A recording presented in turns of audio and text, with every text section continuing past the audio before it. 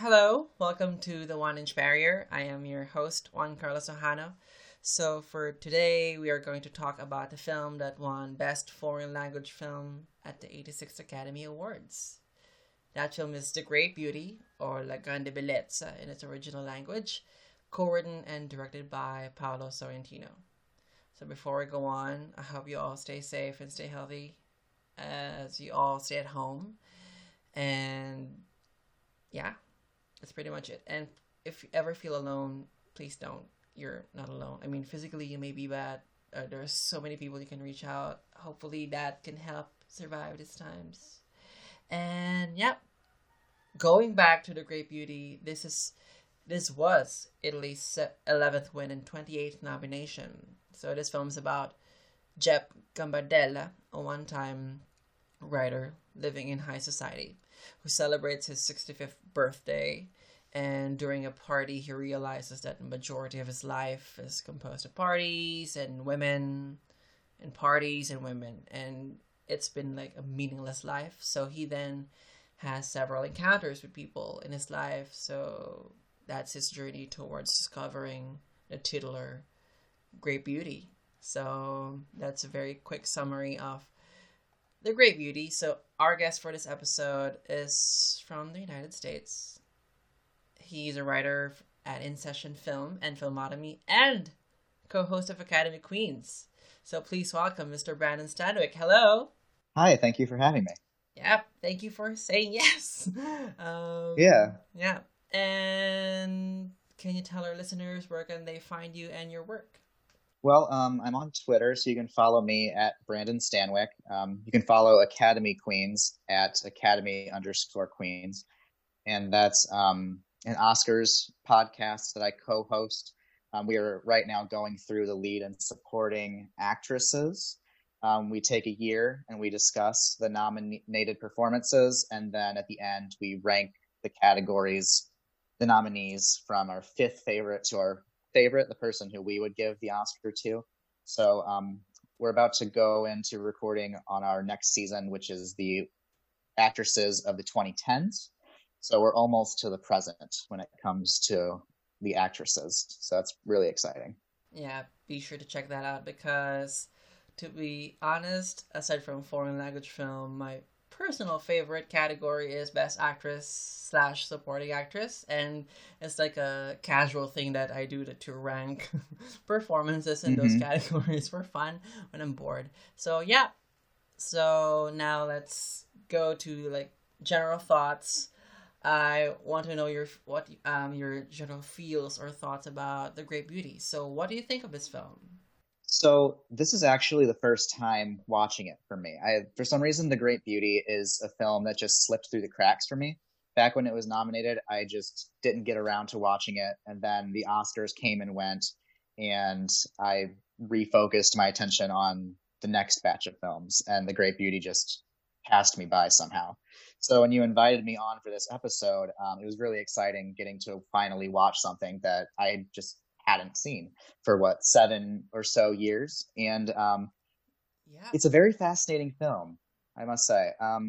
It's very gorgeous. I mean, it starts out right away with these very big, sweeping, opulent camera movements, capturing the beauty of these old monuments and buildings in Rome.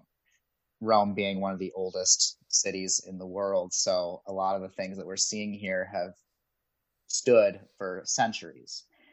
And right away after we get these big movements, we cut right to this dance party happening on a rooftop at night with neon lights and like dubstep techno music, and everyone's having a ball. And there's a really cool juxtaposition between the old and the new, which becomes a major theme of this film. So I'm not sure that I really enjoyed the movie. I know we'll get into that a little later, but it's one that I liked looking at, and it explores some interesting ideas. So, how do you feel about it? Well, it's like a fantastic woman. The title itself sets it up for such, expectations. And if we're gonna go with the title, The Great Beauty, like, yeah, it is a gorgeous film. The first time I saw this was way back in 2013, 14. I mean, I did not even had the chance to tweet my initial thoughts about it at the time. So like, all right, let's start from scratch. Yeah, I totally agree that this film is so ambitious in how it told the story, and it's such a visual. The storytelling is very visual. A lot of the themes are being suggested through its cinematography and lighting and blocking, and it's a grandiose production, I must say. Like, I feel like the film, when it's on an energetic scene like the party scene, it never lets go. But at the same time, you mentioned a lot about the contrasts, like traditional and modern, and then I also noticed like big music and then stretches of silence. So there's a lot of contrasting that's going on. However, this time, I my problem with this film is that I cannot connect to its protagonist, and that is, I don't know, but I cannot remember if I ever actually connected to the protagonist at the beginning, because when, like I said, when you watch it, the thing that you remember are the visuals, and it is so visually striking. But yeah, I had a problem connecting this time. What do you think of this protagonist? Well, I agree with you. I also had a difficult time really relating to him. I wonder if that has to do with our age, because Jep, he's turning 65. That's what the party is in the beginning. It's his 65th birthday party, and it's this moment in time when he reaches this milestone year in his life, when he starts to have all these existential thoughts about what has he done with his life, where is he going from here, because his time is limited. At 65, you're more than halfway finished with your life, realistically speaking. So maybe it's because you and I are still in our youth, let's say, that we're having a hard time relating to him. Perhaps in a few decades, we might rewatch this movie and get it in a new way. But I also had a hard time relating to him. Jeb is also a pretty low key character for the most part. Um, he's in a pretty comfortable place in his life, I would say. He's made his living as a writer, mostly as a journalist. I want to say he had one big hit novel that got a lot of critical acclaim and won a major award, and he had his 15 minutes of fame.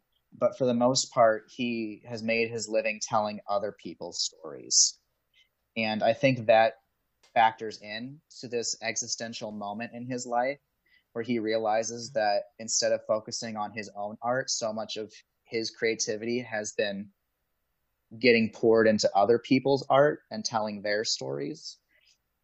So I think that's part of where his mindset comes in. Yeah. I was thinking about what you said about maybe us not relating due to age, and yeah, I would agree. I mean, I think I had that thing with Amour. I mean, more on that next week. I mean, it grew on me, and I'm not that old yet, but it the time gave me the understanding. But I think here it's not really the age; it's more of like the class of this character, Mm. like the excessive extravagance of the lifestyle of the high society. I just could not sink my teeth in it. I mean, that's the point. I mean, the film was really relishing on showing the excesses, the decadence of this lifestyle, and how at first it might seem enticing and enjoyable and all fun, but as the character really progressed, he realizes that it's all shallow. There, this is empty fun, and he's 65. He's lived his life like this, and he still, there's a hollowness in himself. So yeah, I mean, I don't want to reduce it in a way, but I've never really been a party guy.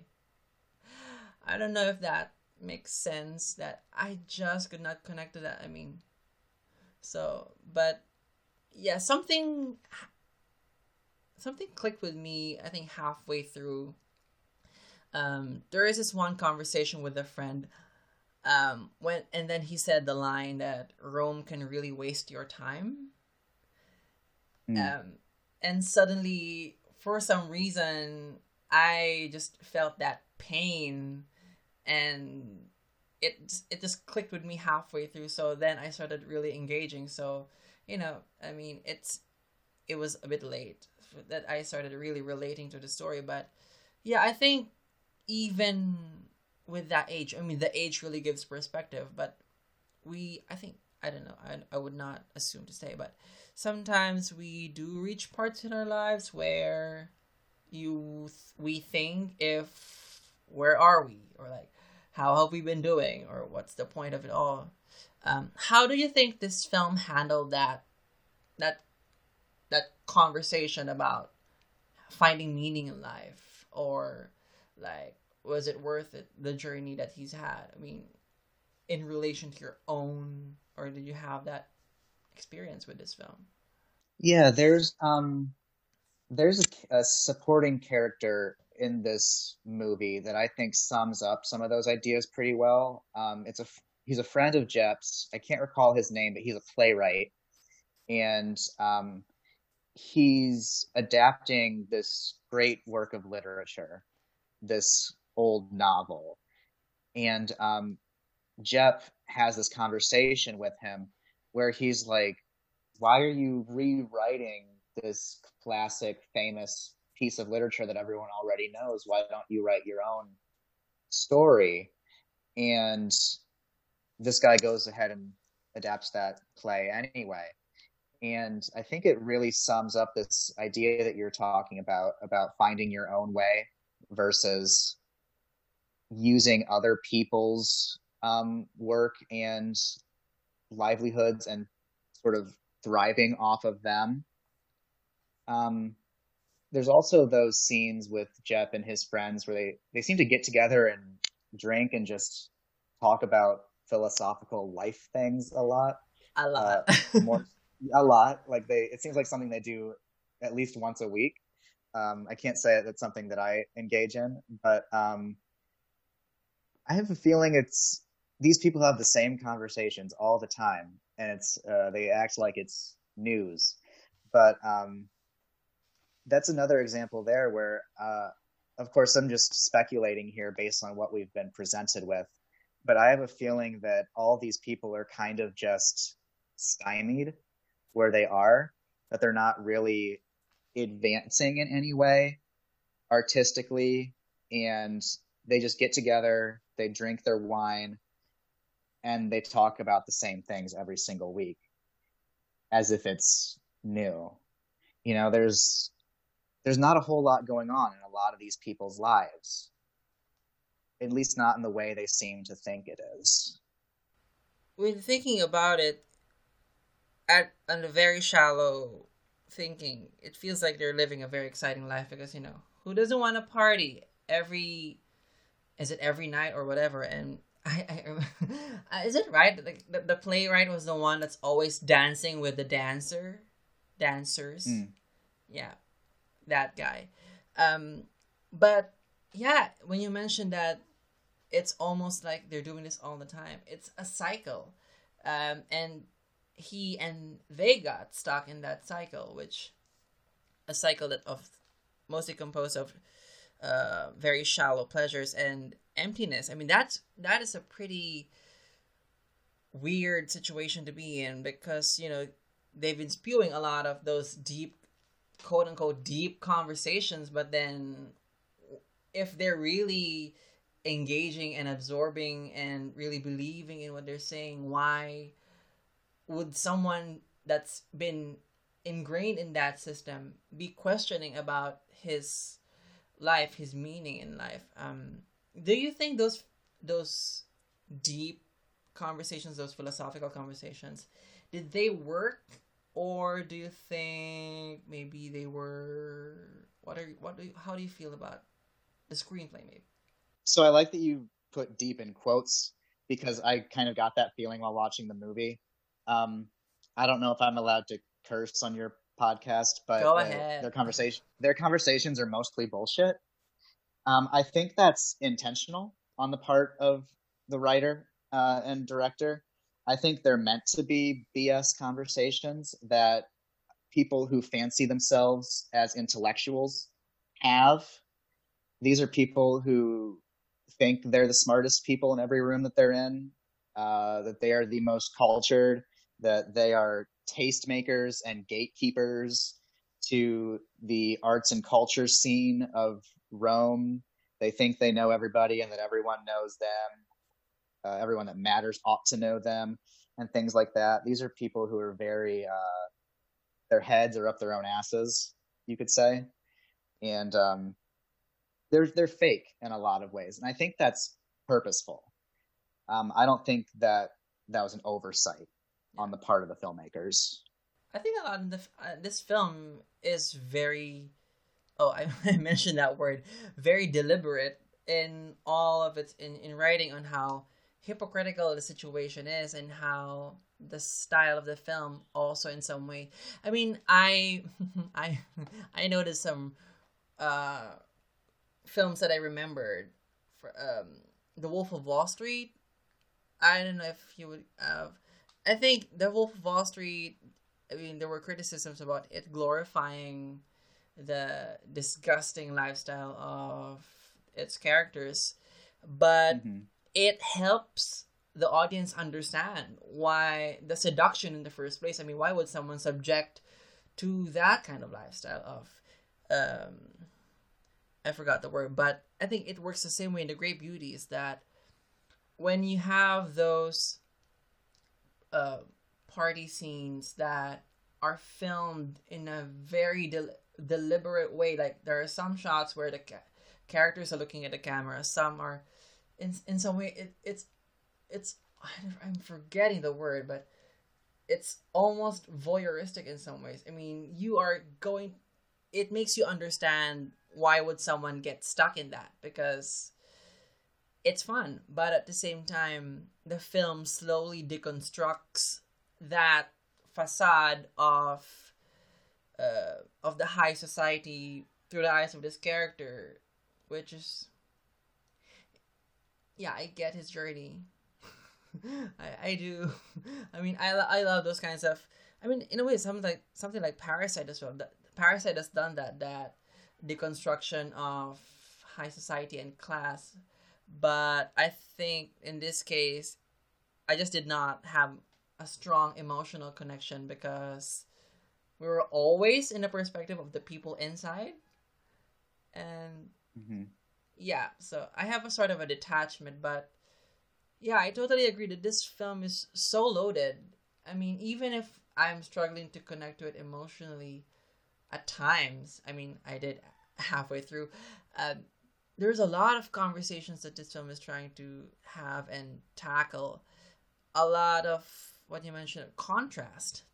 I think it's so deliberate that they've always been. The film puts Rome in its um, not just background, but it's in the conversations. Like there was this line where the character said Rome has been a real disappointment, and then a while ago I said Rome can really waste your time. I'm not fit for the city and the life anymore. Everyone around here is dying, and I think Rome. I mean, slowly going to the themes. Rome kind of embodies decadence and at the same time this deeper school of thought in a way that Rome is basically the home of the Roman Catholic Church, and at the same time the lifestyles of the people there, it's such a liberated lifestyle and a way of thinking. So there's this clash of traditional, you mentioned traditional and modern, conservative and liberated, and I'm wondering how that kind of environment can create a problem like this for a person who's living in that definitely hand demonstrations environment where the clash of the two things and the contrast and the contradictions are strong, And yet, since it's almost in the DNA of that city, like you get to accept that contradiction. And how does it sit well with you, or doesn't it sit well at all? What do you think of the film's how it handled Rome as as not just a setting, but in a way and a character in its own? Yeah, I was actually just going to say this film treats Rome, the city, as if it is a character and a flawed character at that, and a complex character, because there is a whole lot of um, complicated ideas butting heads in this city as it's presented in the film. Like that opening scene at Jep's birthday party, it feels very modern. The lights and the music and the energy. And yet, when you take a step back and look at what's happening, all the people at that party are, I'm going to say, 50 years old or older. And yet, it feels like the kind of party that young people would be attending. So, right there, you got a contrast visually and audioly. I don't know what the Yeah. sound version of that word is. Because you got like this techno dubstep danced by older people, lit by these purple and blue flashing neon spinning lights. And so Rome seems to be like a city that is in many ways set in its ways, like it's stuck in time. You got these old buildings that we're constantly getting sweeping grand shots of that have been standing there for hundreds of years and will in all likelihood stand for many hundreds more. And yet we have these people living in the city who are trying to adapt to the times and stay fresh and new and clear a path for the future of culture, while the city is also conservative and trying to put all those people in a box and not allow them to move forward, and kind of suffocates them in a way. I mean, that playwright character who we mentioned earlier, if I remember correctly, he's the one in the end who decides to leave Rome because he realizes he can't flourish in this city that won't let him flourish. And this goes back to why he's constantly adapting classical mythological texts, because that's almost what the city expects of him, to continue to deify these old tales that were written before our grandparents were born. But he doesn't want to do that. But he can't do it in Rome because Rome, while it likes to think that it's liberal and culturally moving forward, it is in many ways still kind of holding on to that facade of the ancient times. You know, there's a whole lot of contradictions and complexities going on within this city that is being treated as a character within the story itself. Yeah, I think to go with that point that you mentioned, a lot of a lot of this film had shots of architecture, and especially the Colosseum, which is like a recurring imagery in the film, which is. And I haven't seen Gladiators, so I needed to research what was the Colosseum for. All right, and then I saw that it's a place of spectacle and entertainment at the same time. But now it's the remains. You know, it's like a fossilized memorabilia of the past, and in some ways, the characters in this film are remains of the past, of so much enjoyment, and they're still trying to live that enjoyment. But I don't know. Does it feel wrong that those characters are the characters that are mostly aged are partying like the kids? I am trying to rap and trying to word it the right way. I think I understand what you're saying. It's a bit unusual and it's unexpected, because it actually took me a few minutes into that dance party sequence in the beginning to realize that all the people that I was watching dance like they're in a nightclub are middle-aged or older. And once it hit me, it's all I could see. Um, I don't. I'm not sure what word you're searching for either, because now I can't find it either. But it is an interesting visual concept that how do you say it? Sorrentino? Is that how you say the director's Yeah, name? Sorrentino, Um, yes. yeah, there's a lot of vanity to this movie in the way that it's told and the characters in it. Um, these people, these tastemaker folks in Rome that Jeff is friends with, they think of themselves as being always fresh. They're always going along with the up and coming trends. This party, the way that it's designed and the music that's being played, it's trendy. It's what was really hot in 2012 or 2013, whenever this movie is set. I don't recall. But yeah, it does seem a little odd that these are not the people who you would think would be there behaving this way.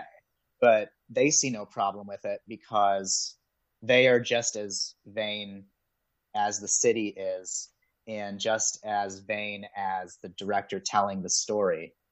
And I don't think that's unintentional. I'm sure Sorrentino is doing all this on purpose. Yep, and we've been talking about age. I think relating to the characters mostly in their latter years in their life, age and death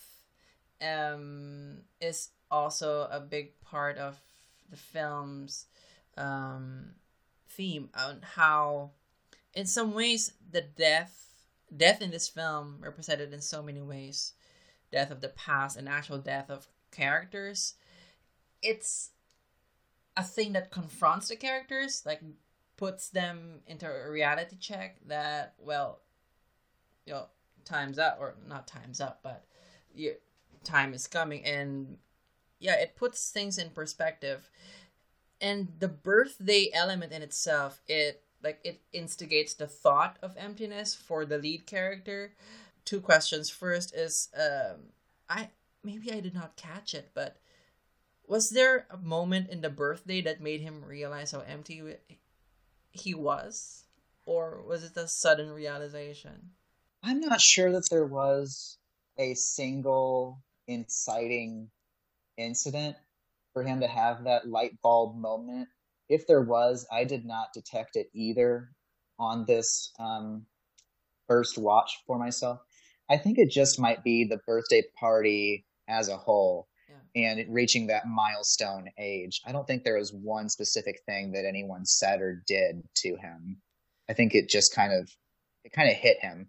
I remember that shot where the men are lined up in one line and the women are lined up in another and they're facing each other and doing this sort of line dance La thing. Colita. And at one point, yeah, and at one point Jeff kind of steps into the middle and he's sort of in this Yeah. gauntlet in the middle of this line. And I feel like visually that's the moment where we're supposed to realize that he is realizing something. But I'm not sure if there is any one event within this larger event that gave him that light bulb moment, though.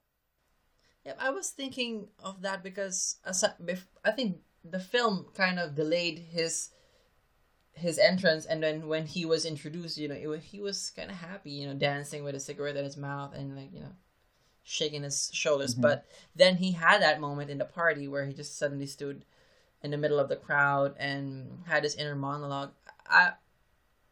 This being my second watch, but the first watch was like 6 years ago, so I can't remember. I was trying to think what clicked in his mind, like why now? Why the 65th birthday? Why this specific birthday? And second question, those thoughts of, like, assessing life, in a birthday. Do you also feel the same way? I mean, in a way, I'm about a year and a half away from turning 30. So, I mean, that's another like milestone year, you could say.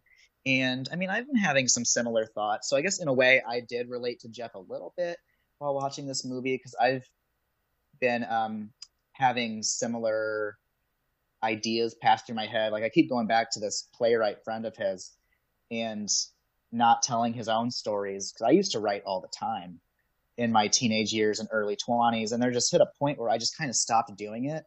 I kind of had this what's the point idea that kind of solidified itself in my head, and it took a few years now for me to get around it and start actually writing creative fiction again. So I guess you could say I've had similar thoughts. Maybe it is that approaching 30-year mark that's fueling some of those. But I guess in a way you could say I related to Jeff in that regard. I see. Because I was thinking, I think the last time I really had like a deep thinking moment in my birthday was 2 years ago. I don't know what happened to me this past two birthdays. Like nothing happened. No. I didn't. Yeah, I haven't had a birthday yet this year. Oh my god, I forgot my own birthday. What's happening? Yeah, I think birthday in general to many people kind of brings those thoughts in a person's mind. Um, just hearing this film, it's the age is a reminder to these characters that this thing that you're enjoying, this company that you have with each other, no matter how true or fake this is, it's gonna end. And I remember that scene. Is it called a funeral or a wake, where Jet became like a pallbearer, and that's Mm-hmm. one of those very rare moments when he showed like a semblance of emotion, and the people in the film were also the characters in the film. I mean, were also surprised by that moment because I think for the majority of the film, he is like an observation. He wasn't really showing a lot of those. Um, it's weird because it's a struggle in its own way, but it's not like a struggle that he's going through a lot. I think the problem is he's not going through much stuff. So Mm-hmm. that moment for me was striking because yeah, the one there was one of those moments that the film became like openly emotional, and I was affected by how Jack became emotional in that moment of death face to face. Yeah, you're right. Jeff doesn't really express himself in the way that we are accustomed to protagonists in stories expressing themselves. He kind of leads his life as this sort of objective intellectual observer because that's sort of how he's made his career, being this person who writes about culture and nightlife and all that. So we do get very few moments of genuine emotion from Jeff, or at least I didn't detect them. I'm as you did not either. I'm hearing. Yeah, he's not a very expressive guy, Jeff, most of the time. He seems to be very in his head, which I think can be very difficult to film and very difficult to convey to the audience. Perhaps he is feeling a lot of things, but he doesn't exactly let us in all that much. And the camera work seems to be more interested in everything that's going on around him as opposed to what's going on inside him. So it's a little difficult to connect to Jep in that regard in this movie. But that funeral scene is one of the instances where we do see some of his inner feelings coming out. Do you feel that the style of the film, in as much as it is so wonderful to behold, like oh my gosh, when you watch it, like it's a treat. It's a visual treat. Do you think that also hindered connecting more to the protagonist? Maybe in a way, it's kind of funny. The title is almost ironic in a way. The movie focuses so much on the visuals and all of these structures that we're supposed to find beautiful. That's so often we overlook the people who exist there. Jep and his friends and all the other people of Rome being those people, they sort of get overshadowed by the overwhelming history of the place where they live. So we don't really get too much of the human side of what's going on in this city because so much of it is being um, compartmentalized and covered up. And I think it's hard for some people to break through in that way. And perhaps we're seeing that represented through Jep, you know? Yeah. I mean, guilty.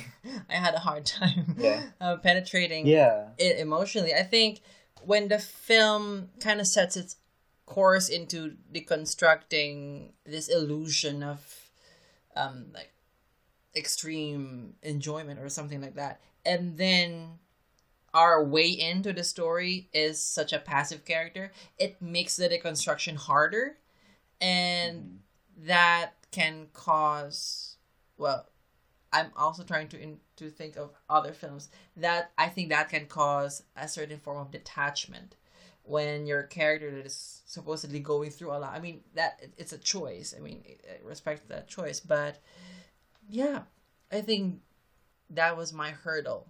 And I have not seen a single Fellini film as of this point. Mhm. And I know that Fellini was such a big influence to Sorrentino, not just in making this film, but in filmmaking in general. So I have to resort to a knockoff of Fellini, which is Nine, the musical. Mhm. And that's also an interesting going with that film, how sex and women and sex and religion seen through the eyes of one man who seems like he has everything but yet finds a hollowness inside. um I recall that. What do you think of the films tackling women and sex in the perspective of this character?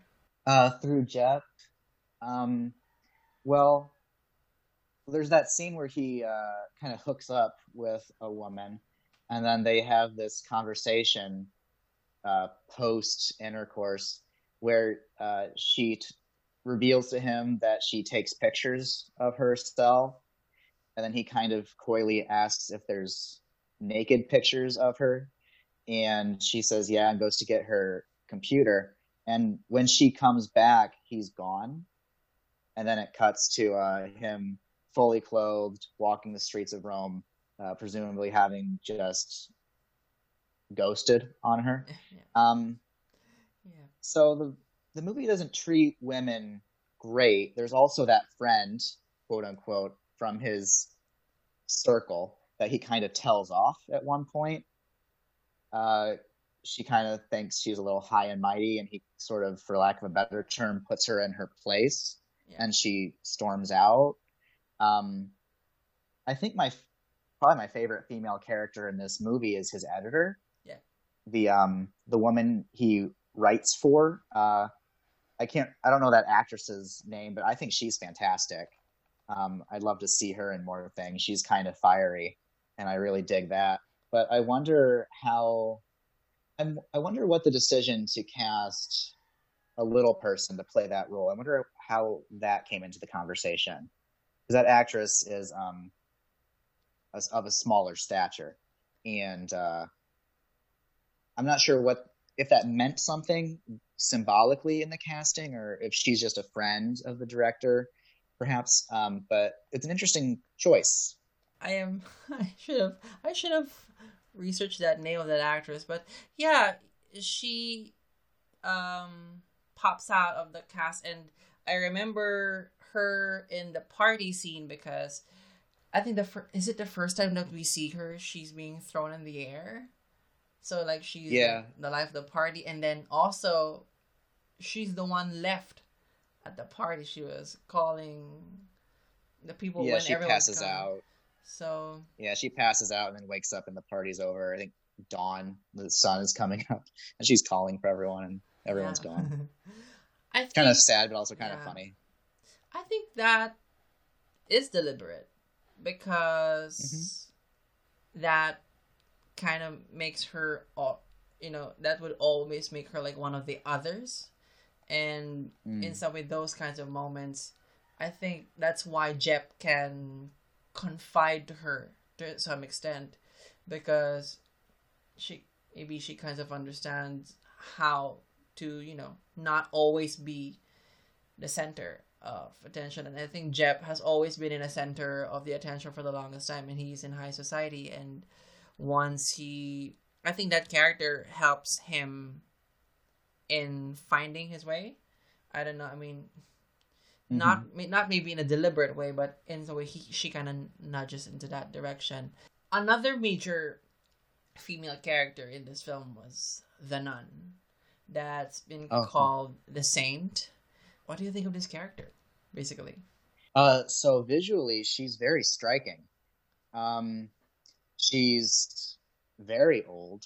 I'm not sure how much of that was makeup versus just the actress's appearance, Yeah. so I don't want to be judgmental. But she's quite elderly, and I think that's intentional because I think she's meant to represent this conservative, deep rooted um, connection to the church and part of what keeps Rome in the past. But the actress who plays her, it's she steals the spotlight every time she's on screen. I mean, your eye goes directly to her. I'm very curious how much of that was makeup, to be honest, but I was fascinated by that character and what she represents. She's definitely, I think, under makeup. I think because in the film she's 104, but at the time of the film she's around Mm. 70. Right. And yeah, I did not realize that. I mean, I only realized that when you asked about the age, and I did a quick search. Like, okay, there's a lot of Hmm. makeup involved. I think the character of the nun was such a great addition to his journey, and I think it kind of completes his path towards discovering the great beauty of life. Because these, I think, him and the nun, they're both um, looked up on by the people around Hmm. them. Um, I mean, Jeb is like the life of the party, and it's interesting that they were when he commanded, they sing dance La Colita, which the English title is "Follow the Leader." I don't know if it's "Follow the Leader" the title, but yeah, that's the lyric. So like, he is that leader, and at the same time, on the other hand, you have this nun, which she's still a living nun, but everyone calls her a saint already, and people look up to them both. But they are in contrast in life. You have your Jep, who is living a life of excess, and then you have this nun who insists on live in poverty. But it Hmm. seems like out of these two, it's the nun who has the clarity on her purpose in life, and she is almost like a mythical creature here, because she has her own scenes, and even people around her don't really know her next move all the time. So yeah, I think this pits Jep into like an interesting comparison of how when one chooses his or her destiny in life, and there's a certain fulfillment to the choice that she has done. So she's reached 104 and she's still going strong. Yeah, I'm just remembering how that character. Yeah. Yeah, and she's at 104. She has roughly 40 years on Jep. So I wonder if that recontextualizes his age for him.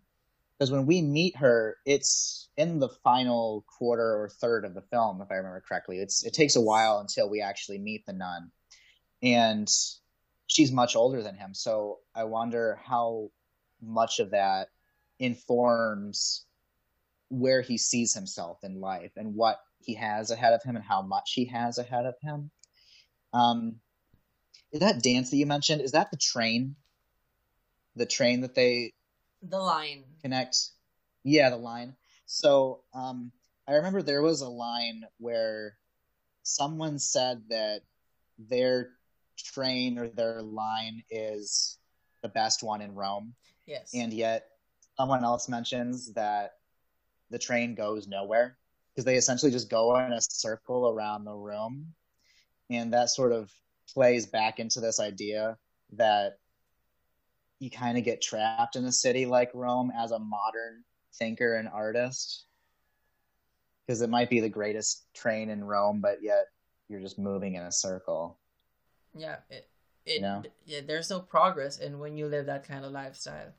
Um, yeah, I think the film exposes the loneliness of these characters, which is really weird when you think about how literally they're always together and people know one another, and yet there is a looming loneliness, and I that's the thing that I think the film got well has done well, even if I haven't fully connected to it in the first like 15 minutes, is that there is an overarching sense of loneliness in the lives of these characters. So even after the Mm-hmm. party, and there are some dark humor in the script sometimes, Yeah. once in a while, there is a loneliness to it. And yeah, there's a feeling of dissatisfaction to the lives of these characters, thinking of how, and maybe I'm thinking of the lighting of the film, on how expressive and yet mostly dark these the shots of the characters are. Yeah, I was not able to fully explore the political aspect of this because Sorrentino was very deliberate about class, but at the same Mm-hmm. time, he is coming from a perspective of. This was released in 2013. Italy has just uh, finished like a long-term reign of Silvio Berlusconi from 1994 to 2011, and I've read that there is some economic crisis that's been going on during that time. So I I bet that there are more subtext to dig from that. I was just not able to go through, but yeah, it's interesting to how to tackle if that's my not if that's where I'm coming from, how they handle economic crisis and class through making a film that's about it's almost obscene how excessive the lifestyle are. I mean, you see random Mm. images like giraffe and Oh, yeah.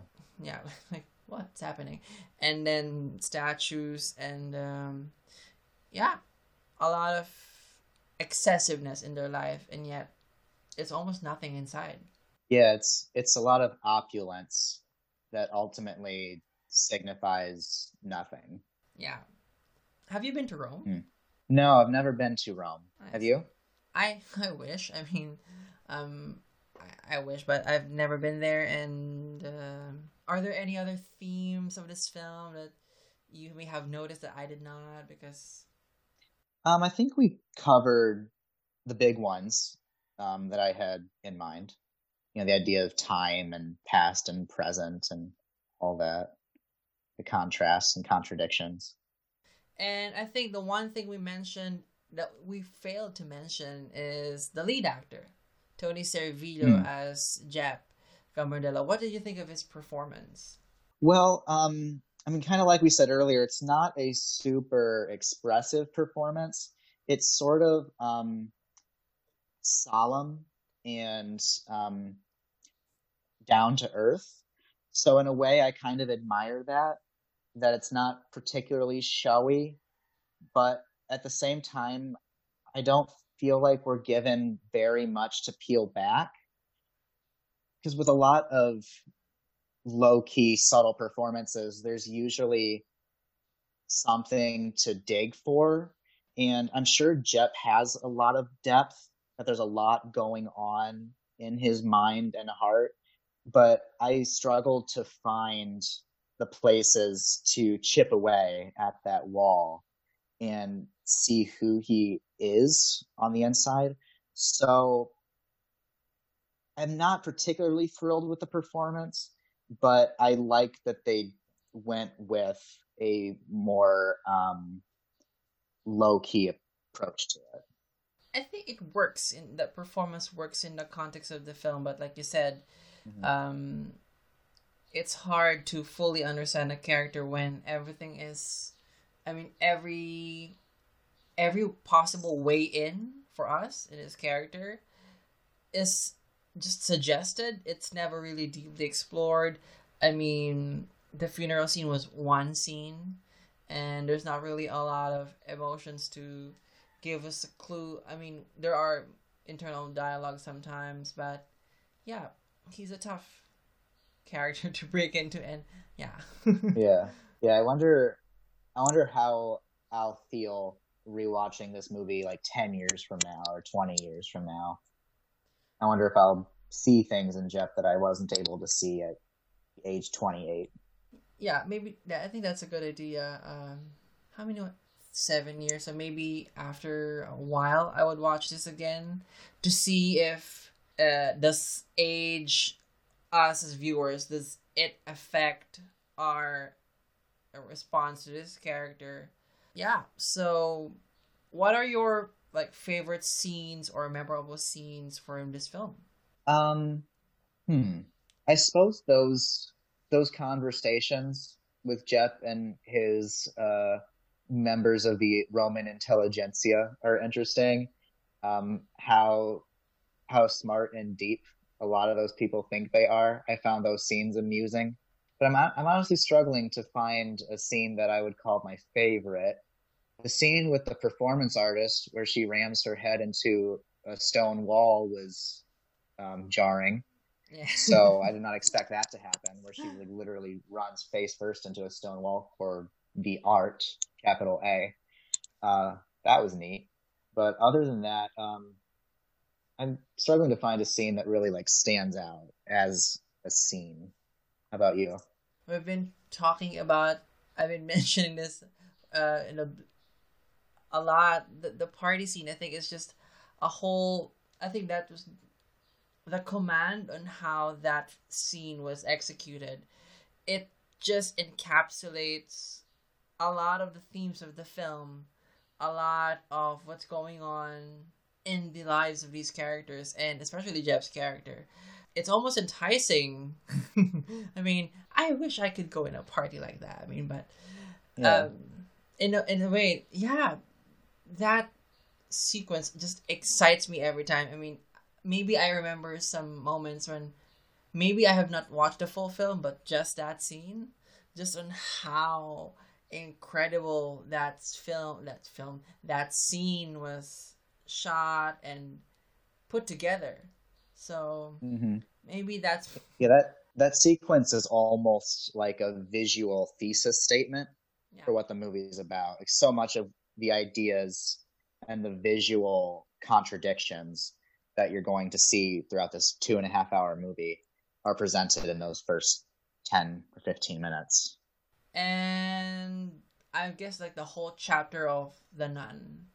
I Mm-hmm. think just after me being like indifferent indifferent for like first 50 minutes, and then I connected the next 50 minutes. I think that chapter with the nun just strengthened what the film was going for, in a way wrapped it up in a very solid way. I think yeah, that juxtaposition of Jeb and his realization when this nun enters his life.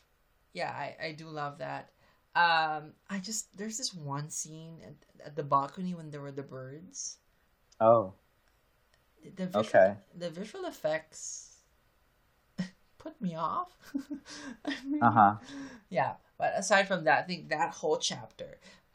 You meant it's you what you said a while ago that the character of the nun really entered too late, not too late, but late in the film.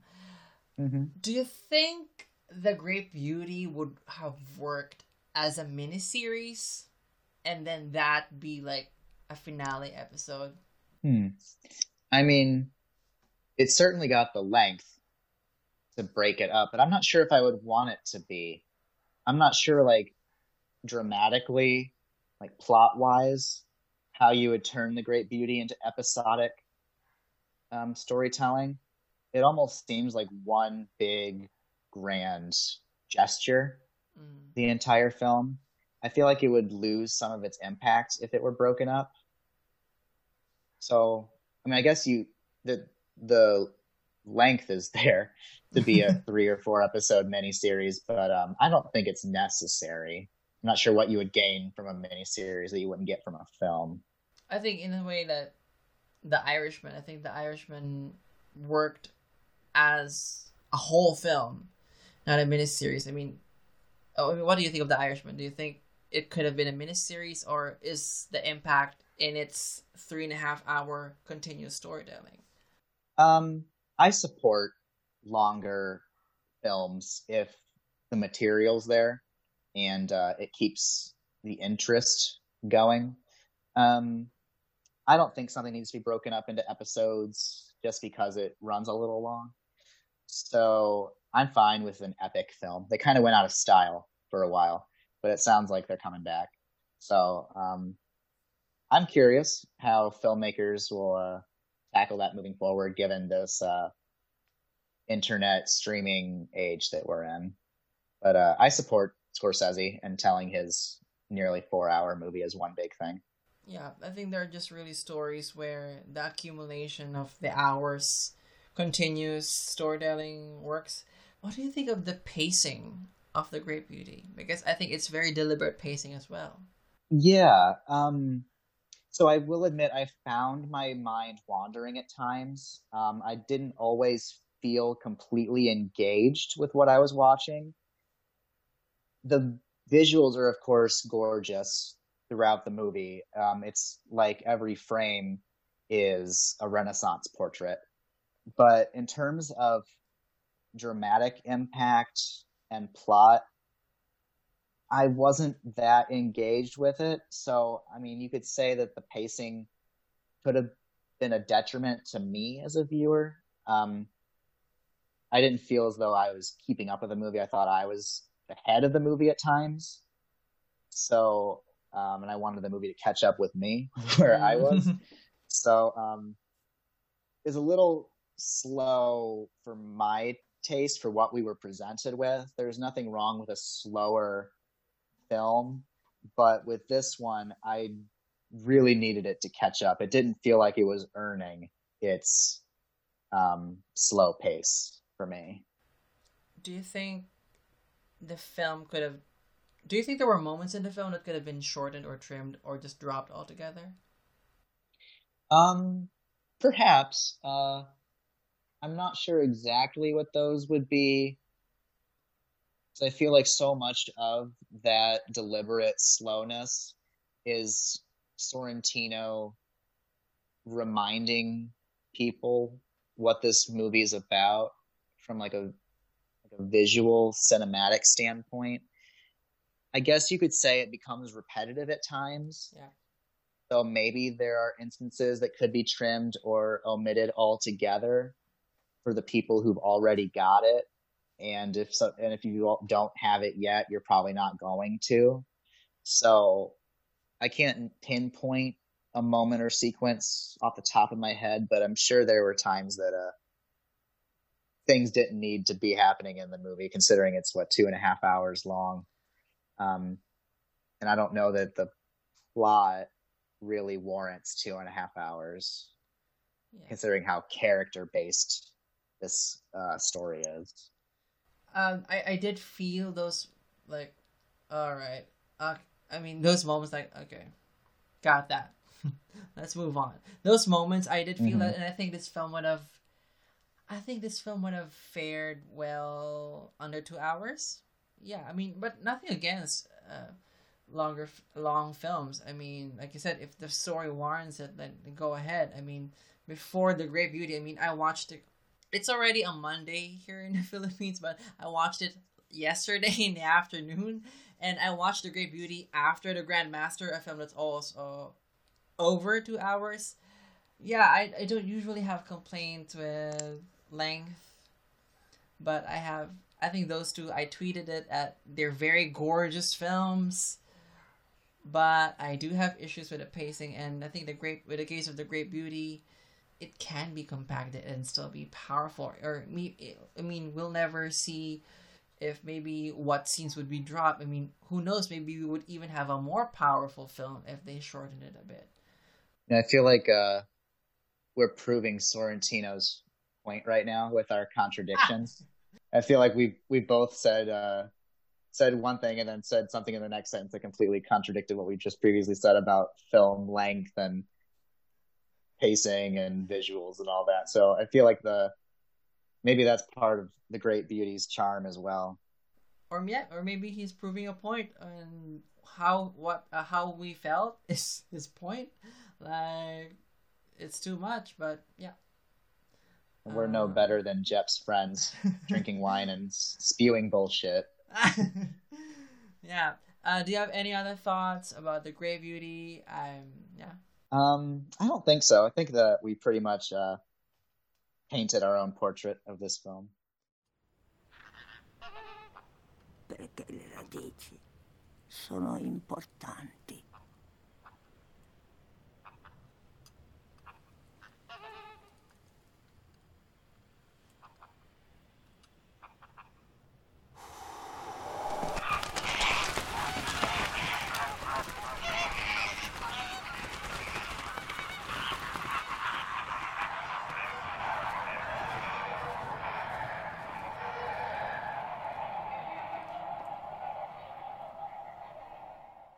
I think we can now go to its journey to the Oscar Gold.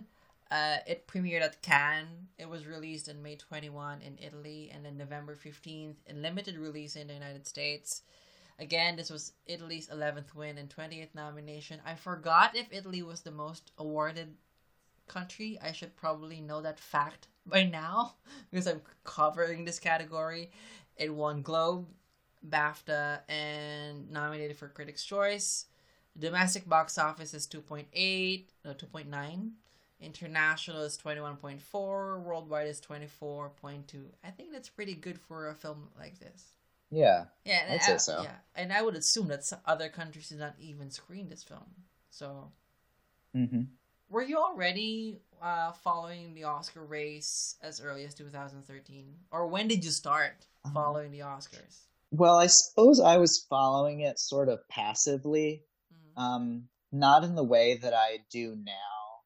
I mean, I was sort of paying attention to what movies were being talked about and trying to seek those out, and especially after they got nominated, trying to see them.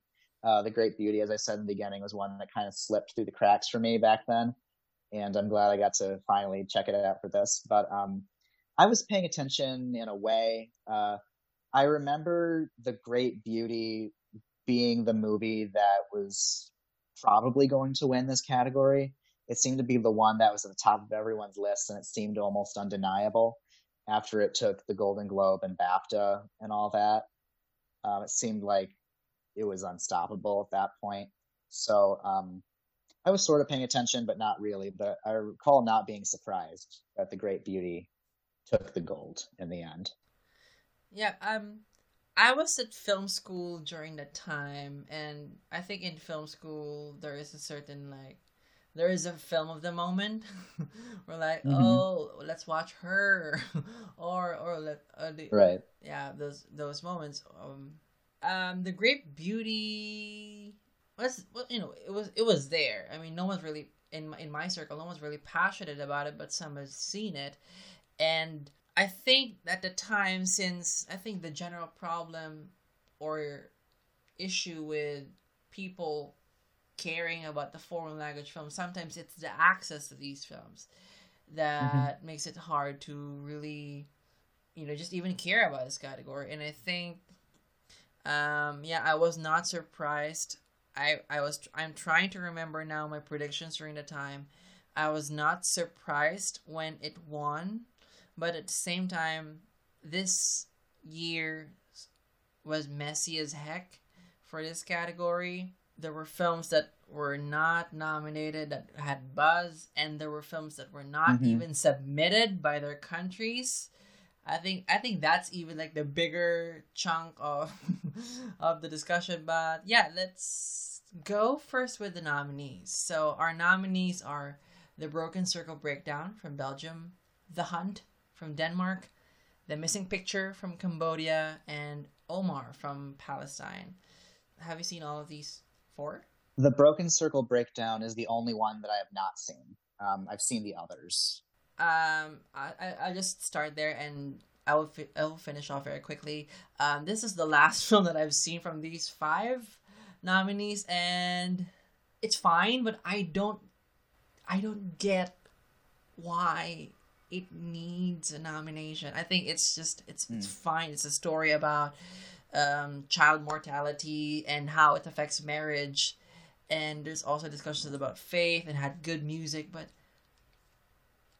it's just fine.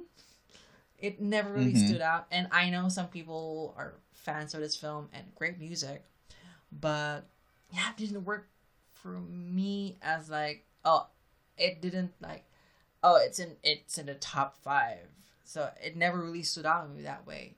So yeah, out of my system. Let's now go with the film, the remaining three. So which one would you like to discuss first? The Hunt, The Missing Picture, or Omar?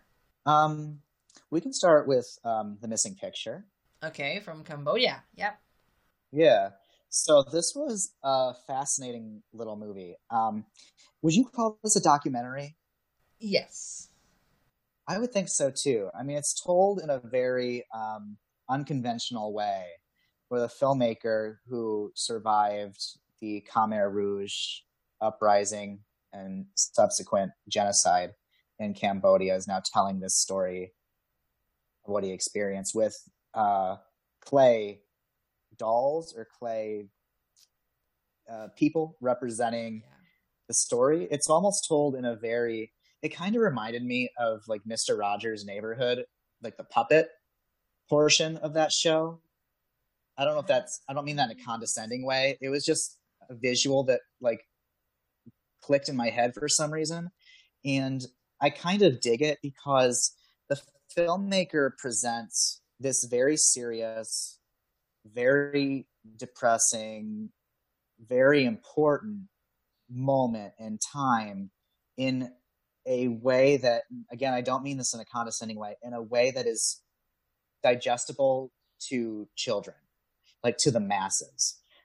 Like a filmmaker telling this story very easily could have shown grotesque photographs and video and really tried to get a visceral rise out of the audience. And instead, he took this path of, I don't even know what to call it. It's very almost quaint in the way that it's presented.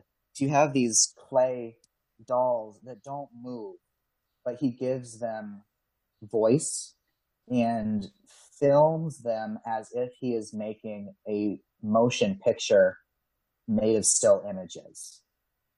And you're presented with all the information you need to understand exactly how horrible the situation was without repulsing the audience or turning them off. There's so many people who I think will not finish, would not finish a documentary like this if they were given that real life imagery. But in this way, the director is almost making you paint the picture in your head as you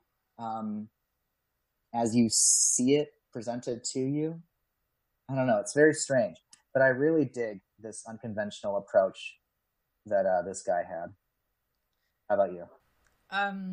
The first time I saw this was again in film school for a documentary class, and the version that we saw was the narration was in English. Like, okay, I thought foreign language film, but yeah.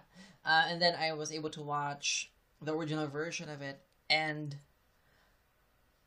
I think the film really is, aside from its a harrowing, chilling, story of how humanity was lost at the time, at the same time, there's so much love as when he was telling this story, because in the end, it's a story of him and his family and the people in the camps. There's so much love and intimacy, and I think the recreation it's a very creative choice to tell the story, because I don't know if there are really surviving footage during the time. I mean, what we see in the film are like propaganda clips that were filmed to promote Kampuchea.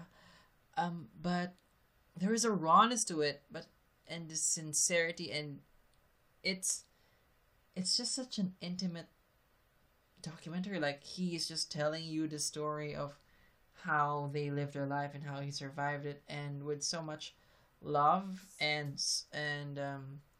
it's not miserable, but it acknowledges the horrors of that unfortunate circumstance. I'm so happy that this got in, because I don't think a lot of people were predicting it to be nominated, and it's from Southeast Asia, so yay. So yeah, I think it's more people should watch this, and it's really heartbreaking but also touching. And then we have two, The Hunt and Omar. Do you want to talk about Omar? All right, let's go with Omar. Yeah, what do you feel about Omar? I think so this was my. I think you asked me, and then I just asked it back. Oh, that's okay. So this was my first time watching Omar for this, and it's a very thrilling little movie. I didn't expect it to be quite so suspenseful and play out like almost a movie like The Departed, or like an episode of Homeland or something. I didn't expect it to be quite so thrilling. Like, there's some chase sequences that are quite adrenaline pumping. Yes. And it happens a few times. These moments of very fast juxtaposed with these moments of stillness. It's a cool little story. I dig it. I'm not sure how I feel about the ending, but I'm sure we'll get into that in a bit. But how do you feel about Omar? Well, I think the strongest parts of the film are definitely those chase sequences. It just shows the expertise of the director in handling these kind of sequences. I think the geopolitics were handled well, but at the same time, it's also kind of broad. And I mean, basing on some of the films that were made about that tension in that area, that geopolitical tensions from both sides. I mean, there are films from Israel and Palestine made about that. It feels kind of broad, and unfortunately, I think my least favorite part of the film is crucial to the storytelling, which is the romantic subplot. I just feel like the film goes into a lull when it goes to that story. I mean, how do you feel about the romantic subplot? I kind of agree with you. It feels unnecessary at times, and yet it is so instrumental to our protagonist's decision making. So much of what he does is for Nadia, or rather, for his relationship with Nadia. And yet the scenes where they're together feel sort of phoned in and unnecessary in a way. So it's kind of strange how that works. With the politics, I agree with you as well there. The geopolitics of Palestine and Israel is presented in a very digestible way. And I don't think you need all that much prior information to understand what's happening in this movie. I'm not sure that Omar really presents any new ideas to its audience, and it's not really it's using the issues with Palestine and Israel and the wall and the banks to build its plot, but I'm not sure, outside of the broad strokes, I'm not sure what exactly the movie's trying to say, or if it's really trying to present an answer Does that make Yeah. sense? Yeah, I think the film just utilized the geopolitics to the story and not really Hmm. say much about it. So it's such a conflicting way because of course when you watch the action scenes, like, yes, and you see like the motivations of the characters from both sides, like, okay, get that, but at the same time it's not really detailed. And you know, and also the romantic subplot, another conflicting thing, because it really propels the decisions of the characters forward until we reach the finale. And the film makes it really feel like it's a very focal point.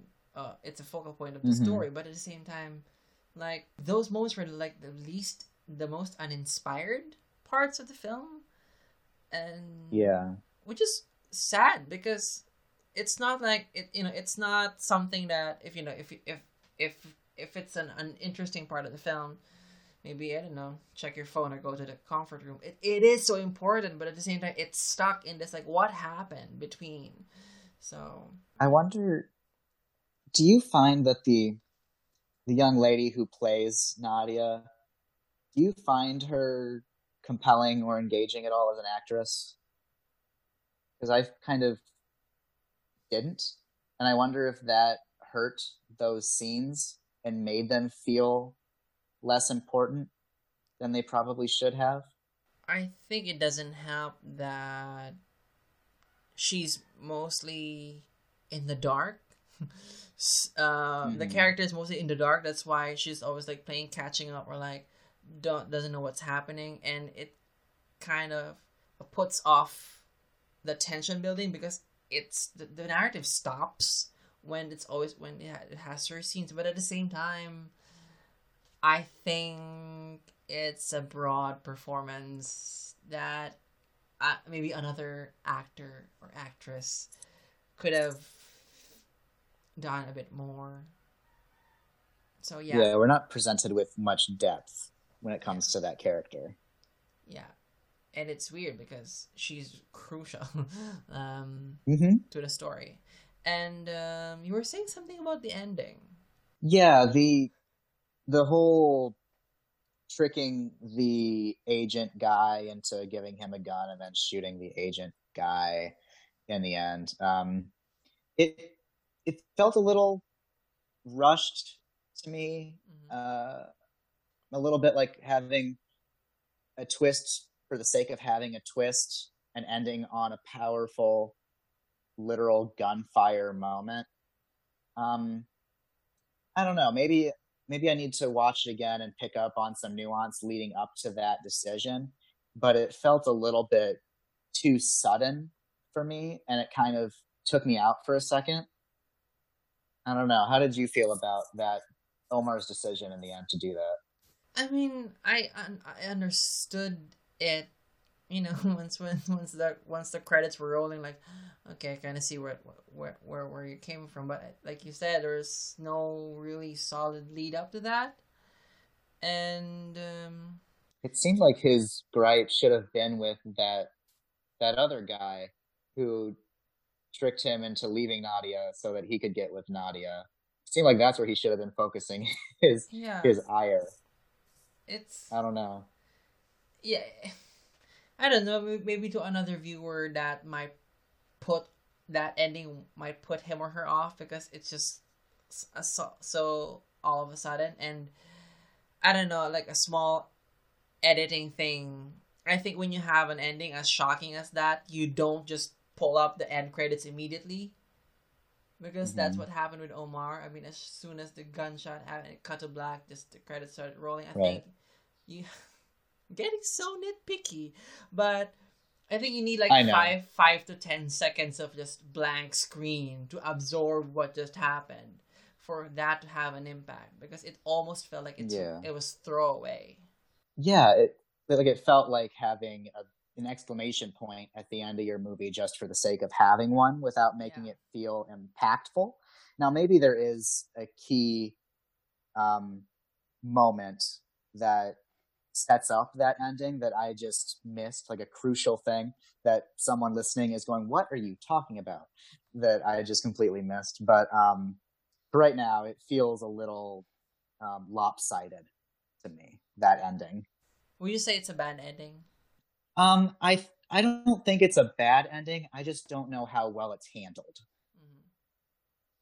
So I feel like it could have been done better or built up to a little more carefully.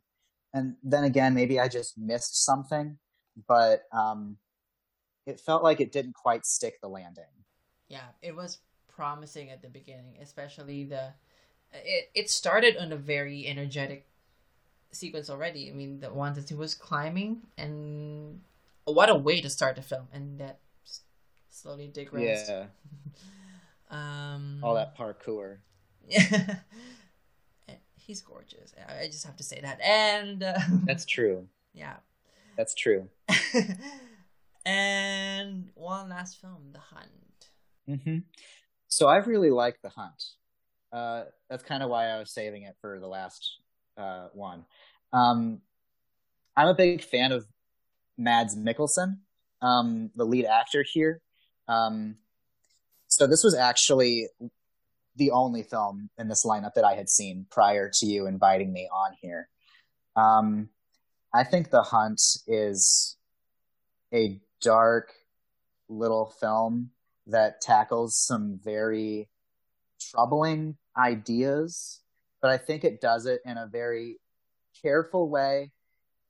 And it's so funny how it's been, 7 years since this movie was making the rounds, and we are now in an environment where we need to analyze this movie through a completely different lens. Yes. I still think it holds up. I think there's some subtleties here that some 2020 critics seem to miss. Like, I know a few people who have just recently seen this movie and watched it through the lens of the whole Me Too moment and take great issue with the movie. But I think that does a disservice to the film, although I completely understand where that belief is coming from. But I think there's a little bit more going on in the movie that deserves being picked apart a little bit. How do you feel about The Hunt? I'll take the word from your mouth. Troubling. That's the word that it's been recurring in my brain the whole time I was watching it. I remember it being a hard watch, but yeah, now it's just it's uncomfortable in the right way. It's deliberately uncomfortable. Yeah.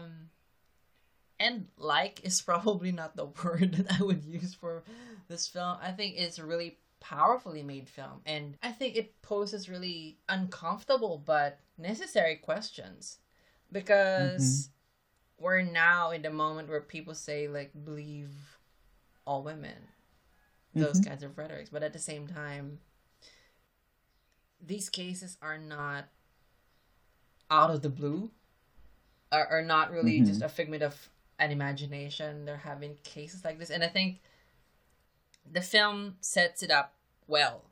When I think that scene where the kids showed, what's the name of the kid girl? Clara. Clara. Clara. Yeah. Clara.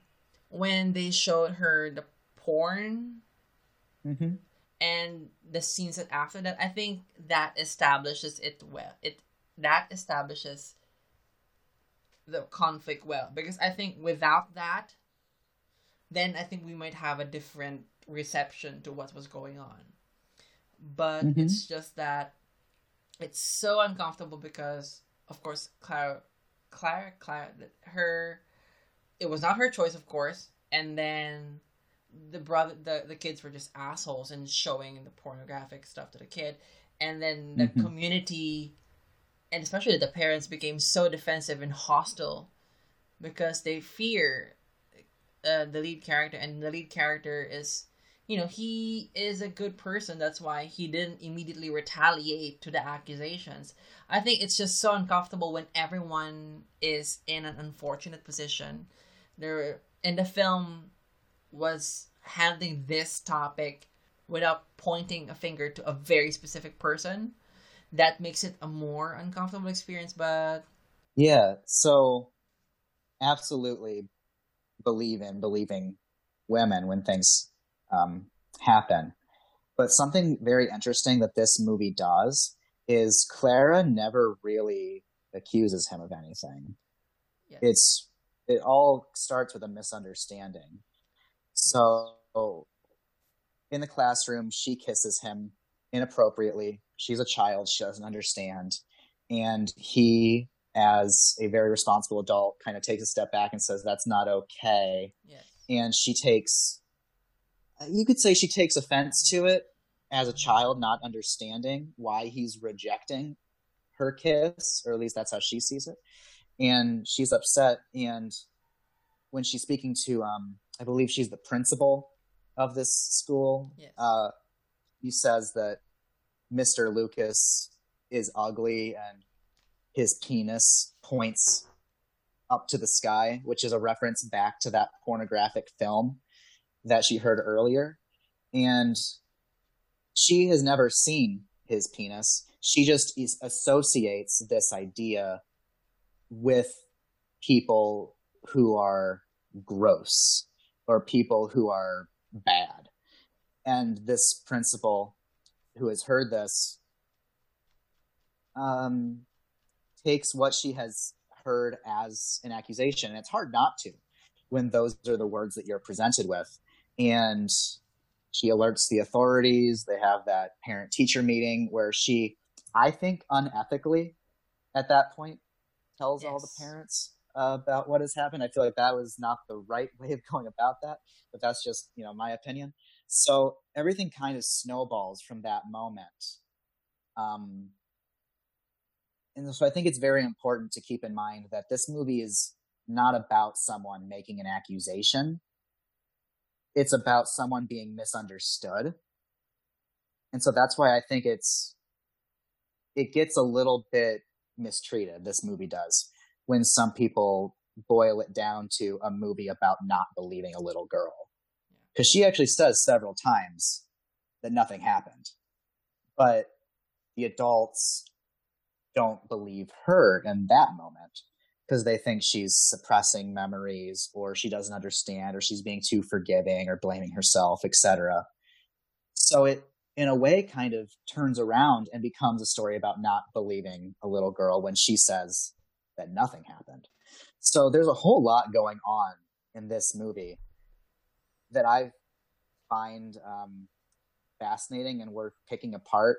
And it's all held together by Mads Mikkelsen's really great, riveting performance as this guy whose life has been entirely ruined because of a misunderstanding, which, and again, it's understandable why this misunderstanding happened.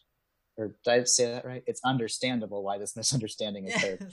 yeah, So yeah, there's a whole lot going on here that I really find cool as hell. And I really like the pace of this movie. I think it builds very well. I like it a lot. yeah. I am not. I should not have been surprised, but I am just astounded by how powerful his work is in this film. And Mm-hmm. I remember at the time he wasn't really taken seriously like as a contender for best actor because that was a crowded year for best actor. I mean, when you have Tom Hanks and Oscar Isaac not nominated, that's a Mm-hmm. tough field. And just looking back now, just like, oh my gosh, this performance is unbelievable. And yeah, I think The Hunt is worth an episode on its own, just because of how Yeah. many things it discusses and what people would say about it. I do have one question about the girl. Mm-hmm. He kissed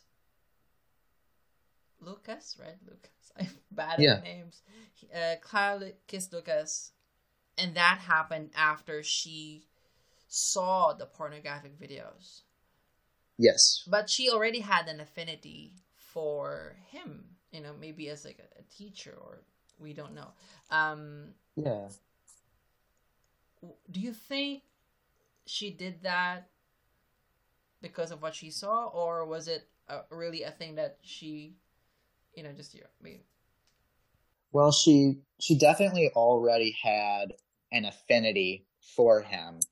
Um, as a teacher, you could say as a surrogate father figure. I mean, she has a father, but Lucas, I think, is like an additional stand-in paternal figure in her life. They're also neighbors, if I recall. So their relationship is very tight in a lot of ways. So I think that pornographic film may have given her some sort of idea that that is how affection is expressed. So maybe that was part of the reason why she decided to kiss him on the lips. And, he instinctively pushes away and he's like, that's not all right. It's not something we do. yes. And she becomes very upset because she cares for him a lot. And I think she sees his reaction as a total rejection of her feelings, and she interprets them as he does not share her feelings, and that's when she gets angry and expresses that he's ugly and this is what his penis looks like, because she's referencing back to that video and her brother's friend making fun of the male pornographic actor's penis. She just repeats almost word for word Yes. what she's heard described. Like a rod. Like a rod pointing toward the sky or something like that. And she repeats it almost word for word. And it's I'm sure, very jarring to hear a 5-year-old say something quite like that. So it's understandable why everyone at that school and all the parents believe her. So there's a whole lot going on in this movie, and it's very complicated. And I really like it. I like things like this. I'm weird.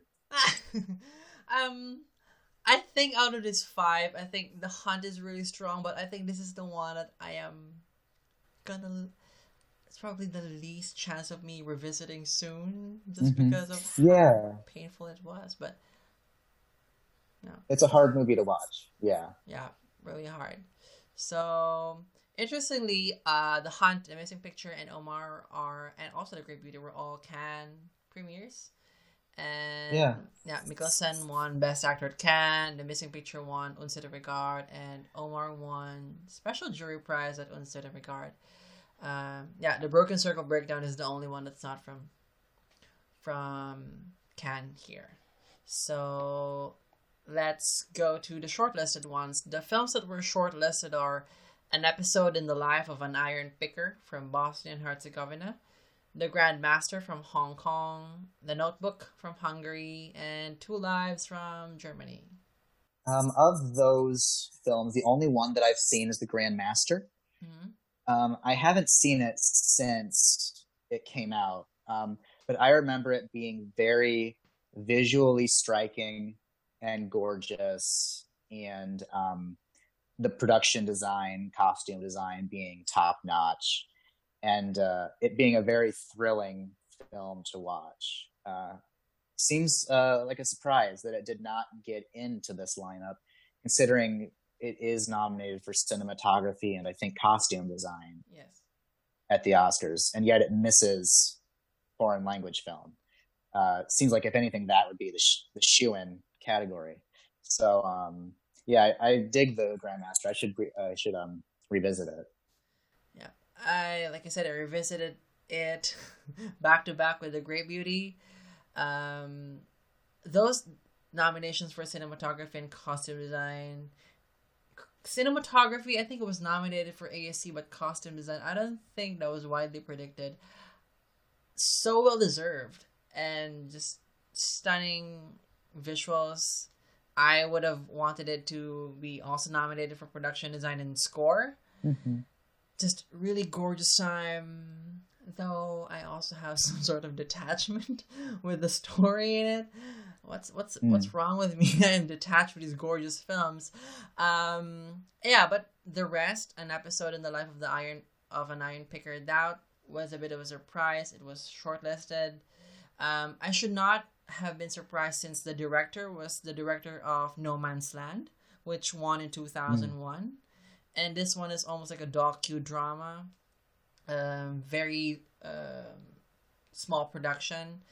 And then The Notebook, a World War II film from Hungary, and then Two Lives in Germany. I am not passionate about any of these films at all. I mean, the Grandmaster's visuals, yes, but other than that, I think they did a good job with selecting the 5 from these 9. Yeah, so let's just give a shout out to the other nominees this year that were also not in English. Ernest and Celestine from France, animated feature. The Wind Rises from Japan, also animated feature. And Golden Globe nominated for foreign language film. The Act of Killing, Denmark, Norway, UK, documentary feature. And The Square, Egypt and USA, documentary feature. This was a very American Oscars.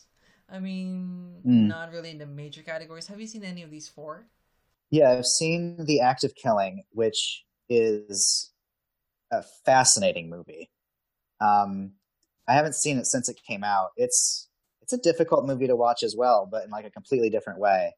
Because it's, if I remember right, it's a documentary about a filmmaker who is using famous imagery from cinema to recreate executions starring a real life executioner.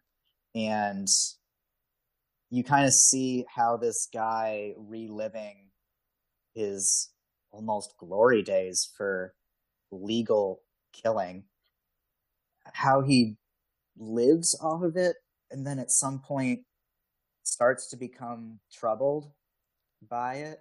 And it's almost like without the use of all this high drama and production value, it almost never would have sunk in for him.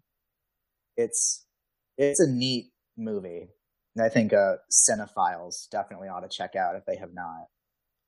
Yeah, it's a disgusting, disturbing film, especially when the actual killers were telling the story and how graphic detail they were telling stories of how, for example, how raping a girl is like heaven, or how they killed a man using the legs of a table. It's deeply, deeply disturbing, and so glad they nominated this. Ernest and Celestine was a delight, and I haven't seen The Wind Rises. Yeah, let's now go to the other submissions. So for this year, they had 76 submissions. First-timers were Moldova, Saudi Arabia, Montenegro, and Pakistan submitted for the first time in 50 years. I think the 2 snubs here that were not shortlisted are The Past from Iran and Wajda from Saudi Arabia. Have you seen The Past? I don't think so. I'm familiar with it. I remember it being one of those movies that was making a lot of people's list. But I think it also kind of slipped through for me like The Great Beauty did. Have you seen it? Yeah. For the third year in a row, 2015, 14, 13, this is one of those weird years that I have seen a bit of the submissions. For this year, I've seen 27. Don't ask me how I saw those. But yeah, I think The Past is major Oscar Fadi film. It got nominated for Globes, Critics' Choice, and it won a National Board of Review. This is a surprising snub. I remember at the time it won Best Actress at Cannes. Its lead actress is an Oscar nominee, Berenice Bejo. Yeah, I'm still pretty surprised why they did not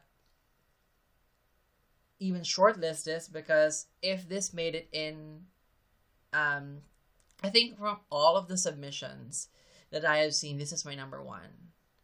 Oh. And and Wajda from Saudi Arabia, first film to be shot inside Saudi Arabia, first Saudi Arabian film by a woman director. It's an inspiring story. It's pretty sweet. I It's should about, definitely check it out then. yeah, it's a girl who wanted to join, like, I don't know, no, it's not spelling bee. I think it's a Quran reading contest because she wants to ride a Oh. bike, but it's kind of a taboo for a girl to ride a bike in Saudi Mm-hmm. Arabia. So yeah, Oh, I was just gonna say, wasn't Chile's nomination Gloria? yes, So I have seen Gloria. I remember really liking it. It was recently remade with Julianne Moore called Gloria Bell. Um, have you Same seen Gloria director, if I Bell? remember correctly. Yeah, I have. I haven't seen Gloria since it came out, but Mm. I remember thinking, I remember having fonder feelings toward Gloria than I did Gloria Bell. Mm. Um, I recommend checking out Gloria. It kind of tackles a lot of the same ideas as The Great Beauty in a way. Um, this idea of an older person kind of reigniting their life and deciding to live out their final years as best they can. Um, but if I remember correctly, Gloria has a little bit more humor and heart that I think was kind of lacking from The Great Beauty. Yes, and I think a more engaging lead character and Oh performance. yeah, Yeah, yeah, she's fantastic. yeah. Paulina Garcia is a delight in Gloria, and yeah. I mean, I'm not trying to think of comparing Gloria to Gloria Bell, and their shot for shot remake. Um, It's close, yeah. yeah, Same director, so he yeah, just told the same story with Julianne Moore in English. yes. Yeah, that was a delight, and I think it. She came close to my personal top five for best actress that year. Hmm. Um, yeah, Yeah, she's fabulous, as I recall. yes, and yeah, I'm just gonna maybe quick mention to the other. I think that's significant. Were Borgman from Netherlands. That was freaking disturbing. It's about like Okay. it's I don't know if a weird man who suddenly slowly terrorizes like this family and whoops. So yeah, slowly terrorizing the family, but yet kind of making alliances within. So Hmm. he's What like was it called? Borgman. Okay. And the origin of Borgman is like they're evil angels who transform into humans, but we don't see the transformation thing. It's just like they're already Hmm. humans that came in. Um, Pretty disturbing, but also pitch black comedy. Um, I just have to do this. This was the year when three of the submissions were about Filipinos. You have Metro Manila from United Kingdom, which was nominated for a BAFTA, and then Iloilo from Singapore, which won Camera d'Or at Cannes. Interestingly, the one that has the least exposure was the one that was actually submitted by the Philippines, called Transit, and that film Hmm. is in Filipino and Hebrew because it's about overseas workers in Israel. So, and this was a year. This was a year where like, oh yeah, three films about Filipinos, and the one with the least buzz is the film from the Philippines actually. So Hmm. yeah, Right. yeah. So to the films that were not submitted, this one has a pretty big film. Blue is the warmest color. Oh, right. That's the one that won at Cannes over The Yeah, Great Beauty. Yeah. Okay. I remember yeah. reading that now. Yeah, so it won Palme d'Or, was nominated for Globe, and then BAFTA nominee, won at Critics' Choice, and it won New York Film Critics, Los Angeles, and National Society. Hmm. This was not eligible because for some reason they decided to release it on October 9, and the cutoff for like the calendar for foreign language film is October 1 from the previous year to September 30. Oh. Okay. And the local distributor in France released it in October 9. And Hmm. they said that they were actually going to do a qualifying run, which is like an Oscar thing all the time. But the French selection committee said no. They should just go wide immediately. That's why they pulled it to October 9. Mm-hmm. I think if this was submitted by France and was nominated, we might have a different conversation in foreign language film. Mm-hmm. I think it definitely could have been nominated. I'm not sure about the win. Perhaps it could have. I remember I saw that movie at the cinema back when it came out. Wow. And for some reason, it just did not click with me. I've only seen it that one time. I never bothered to revisit it. Mhm. But I remember not caring for it as much as my friends did. I'm not sure what that means, but I was okay with it not getting nominated because it wasn't exactly my cup of tea. It didn't really work for me. How about you? I have not revisited it since I watched it. I watched it with my mom. Mm-hmm. With all of its intense lesbian glory. Mm-hmm. I did not love it, but I had more emotional connection with this than The Great Beauty. I understand the fanfare for this film. I think it would have been a really worthy nominee, but just as I said, like, we might have a different conversation in foreign language film if this was submitted. I was also thinking that maybe some of the voting members would be put off by the explicit sexuality, or what do you think? I could see it definitely getting nominated just because that movie was so of the moment. I remember when it premiered at Cannes, it was like instant controversy, and it was being publicized as this movie that shook France, and like everyone had to see it, which is why I think when I was in school, we all went to see Blue is the Warmest Color when it finally came to town, and just based on the need to see it, I can see it getting in. I could see a lot of Academy members having watched it and being able to vote for it just simply by it being one of the few that they had seen. So it would have been representative of the year in film if it had been represented in this lineup. So I could see it getting in, but I'm not sure about it winning. I think you're right that a lot of people in the Academy would be turned off by it and probably wouldn't even bother to watch it. So I'm not sure about a win, but I suppose anything's possible. Yeah. We've seen weirder things happen. I think it would have just given The Great Beauty a better fight. Because I think when Oscar night came, like, okay, it's The Great Beauty. Like, we already know it's going to happen. I think if Blue is the Warmest Color was nominated, maybe there would have been a competition because, this was a pretty scattershot year. The films that had the most exposure in the awards circuit were The Great Beauty, Blue is the Warmest Color, The Past, and those two were not nominated. So it really cleared the path for The Great Beauty. The Great Beauty, like in a matchup between The Great Beauty and Blue is the Warmest Color, The Great Beauty feels like old school art house, and Blue is the Warmest Color is like new school art house. So it would have been a very interesting battle of the ages there. Yeah. You know? Yeah, and I also remember that time the reports were exaggerated, that there were some circulating things that the sex scenes in the Blue is the Warmest Color is like 30 minutes, like, okay. And then when I watched it, like 7.5 or something like that, like, okay. So, it was really talked about, and...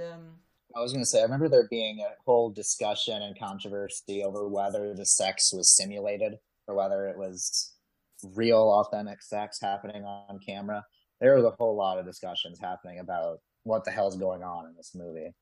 So... Yep, and then there were also discussions of, since the director was a man, like, the sex scenes were in the male gaze, and I think there were also some controversy about the director's relationship with the actresses and how he handled those scenes.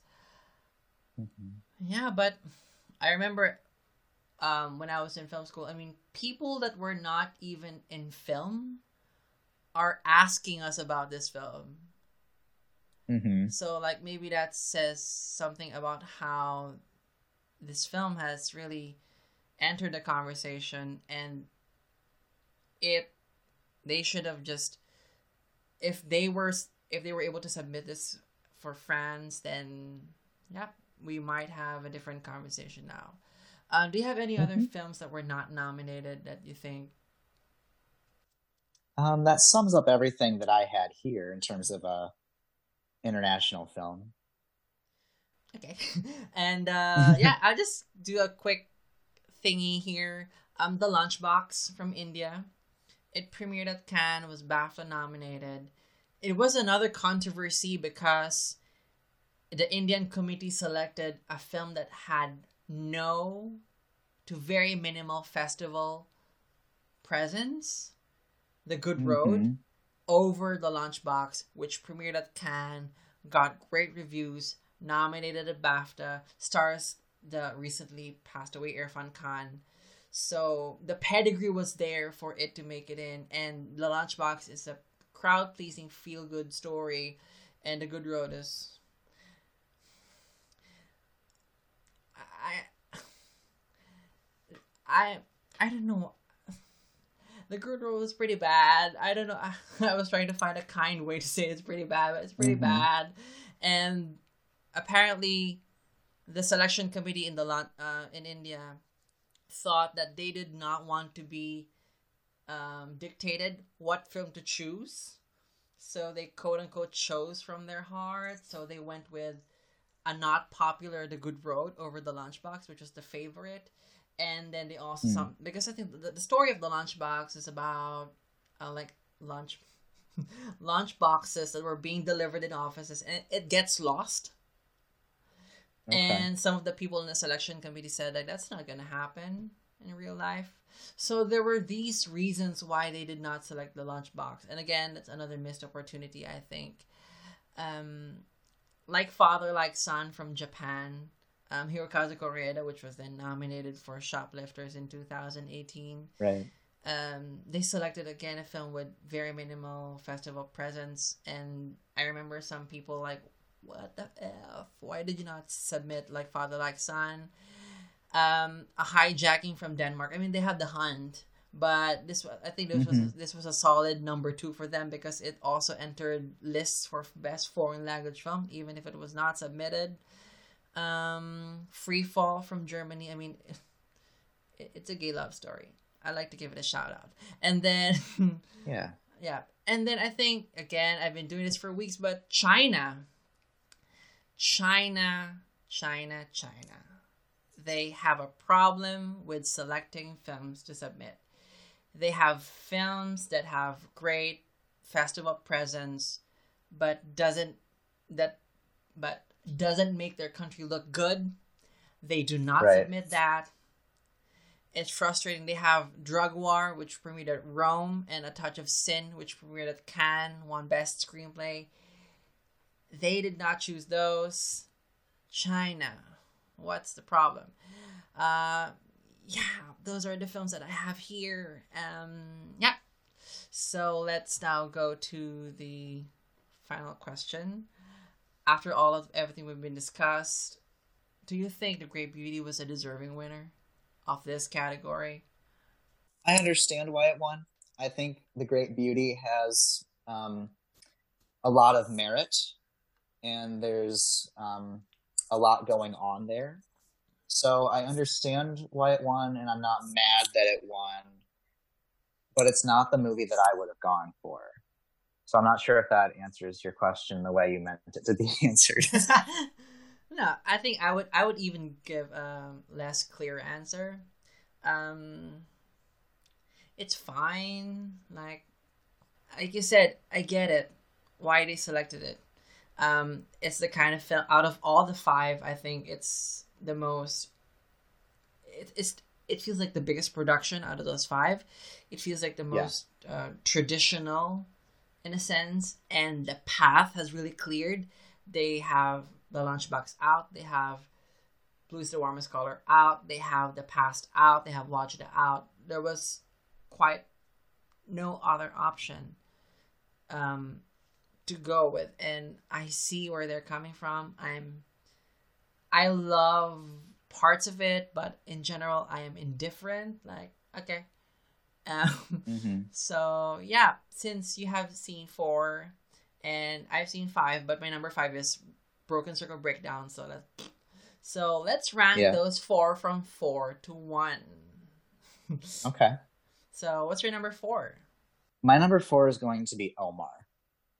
I thought this was a fun, thrilling little movie with a gorgeous lead actor whose butt we get to see. But yes, it ultimately doesn't have quite the payoff in the end that I wish it did, and I'm not sure ultimately what it has to say that is unique from any other movie coming out from this region. So Omar is going to be my number 4. And it's also my number 4. It feels unfinished in a way. I think it can be polished more. But yeah, lovely lead. Yep. So, yeah. And your number 3. What's your number 3? My number 3 is going to be The Great Beauty. The Great Beauty's got a lot going for it. Once you really start to look for all the things it has going for it. But it's not quite as dramatically engaging as I would like it to be, especially for a film of this length. And ostentatious cinematography is not quite enough for me. And the lead actor kind of leaves things to be desired. So The Great Beauty is only my number 3. And my number 3 is also The Great Beauty. I think I just put it above Omar and The Broken Circle Breakdown because its strengths are really remarkable. But I think I've written it in my notes 3 times. I just wrote, I can't connect. I can't connect with the story. A lot. I mean, I did, but a bit halfway through. I'm interested, what's your number 2? My number 2 is The Missing Picture. I really think this movie is bold in a lot of ways, which is funny because of how simply it tells its story and how it's able to present these very dire, bleak moments in a person's life and a very bloody time in history and give it to its audience in a way that is approachable and digestible while still having a lot of impact. So I think it's very creative and powerful little movie that I think handles its material very well. So The Missing Picture is my runner-up in this category. My number 2 is The Hunt. Story well told. It's just a powerful lead performance again, and really doesn't leave you immediately after you watch it. It has a staying power, and this would have been like a solid choice for the win. I just have stronger feelings for my number 1. And your number 1 is? My number 1 is The Hunt. It's hard to say that you enjoy a movie like The Hunt, given what it's about, but it's the movie that grabs me the hardest and doesn't let go. And I think it has a fantastic leading performance here from Mads Mikkelsen, who I think should have been a contender in this lead actor lineup here at the Oscars. And this movie doesn't hold back. And there's a whole lot of complex thoughts and feelings going on here that I think deserve to be analyzed from every angle. And to boil this down to an anti-Me Too movie in the year of 2020, I think is a bit short-sighted. I think there's a whole lot more going on in this movie than initially meets the eye. So it has all the complexity of the great beauty and all the boldness of the missing picture all rolled into one, and a great leading man just to wrap in Omar. So it has everything going for it that these other films have, all in one single package. So The Hunt is my number one in this lineup of international films. For me, my number one is The Missing Picture. I'm so happy that they acknowledge this film because it feels like it's so different from the rest of these films. I mean, aside from it's a documentary, but it's just a refreshing way to handle this dark topic, and it was able to find a way to tell the story that's very personal, and that's the kind of emotional connection I'm looking for in a film that I think I had more strongly here than the rest of the nominees. So yeah, those are our rankings. So thank you so much for discussing this film with me, and thank you so much for watching these films because it was nice watching a few of these for the first time. So it was a pleasure. Yeah, you're welcome. And can you tell our listeners where they can find you and invite them to your work? Sure. So you can follow me on Twitter at Brandon Stanwyck. You can listen to my podcast, Academy Queens, available probably wherever you listen to podcasts. And Academy Queens has a Twitter, which is at Academy_Queens. I'm also on Letterboxd if you do Letterboxd, and you can occasionally see me writing for In Session Film and Filmotomy. So that's kind of what I'm up to these days. And you can find me at Carlos Ojano and at 1 Inch Barrier. Last week I listed like the list of the podcast platforms where you can listen to this podcast, and as of a while ago, I can now confirm that we are now in Apple Podcasts as well as Google Podcasts. So yay! Got the good news. So yeah, I think coming soon in more platforms. And yeah, again, I hope everyone stays safe and stay healthy. And this is a goodbye for now. Thank you so much for listening. And together, let us break that 1 inch barrier.